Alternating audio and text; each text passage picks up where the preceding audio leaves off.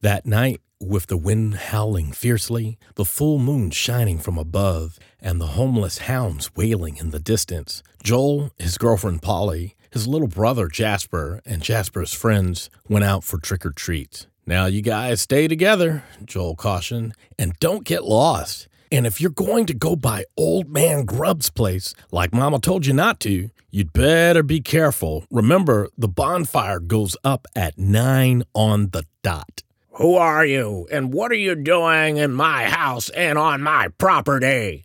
The boys heard Eliza Grubb demand of the Purple Goblin as they watched from outside of a window.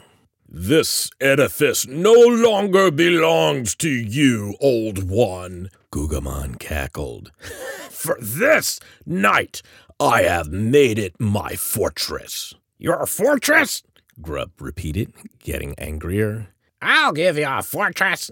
With that, Eliza Grubb snatched a clanky old rifle from the nearby broom closet and began to flail it about menacingly before Gugamon. The boys covered their eyes in fear. "Sign plain as day on the front fence say it ain't no Halloween being celebrated here tonight." Eliza Grubb snapped and went on. "Now I'll give you the count of 3 to hightail it on out of here, or I'll blow you and your simple-looking outfit to Kingdom Come." "Who are you?" Joel asked, his voice betraying a fearful stutter. "She is the witch Zeldebub, foolish mortal," Ogbert growled. "Queen of the House of Ghouls." And with that, he kicked Joel in the shins and ordered, "On your knees."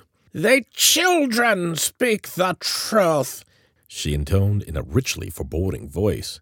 "You would be well advised to listen, mortal." She looked directly at Joel as she did this. "You mean?" Joel said, going over things in his head. "Yes."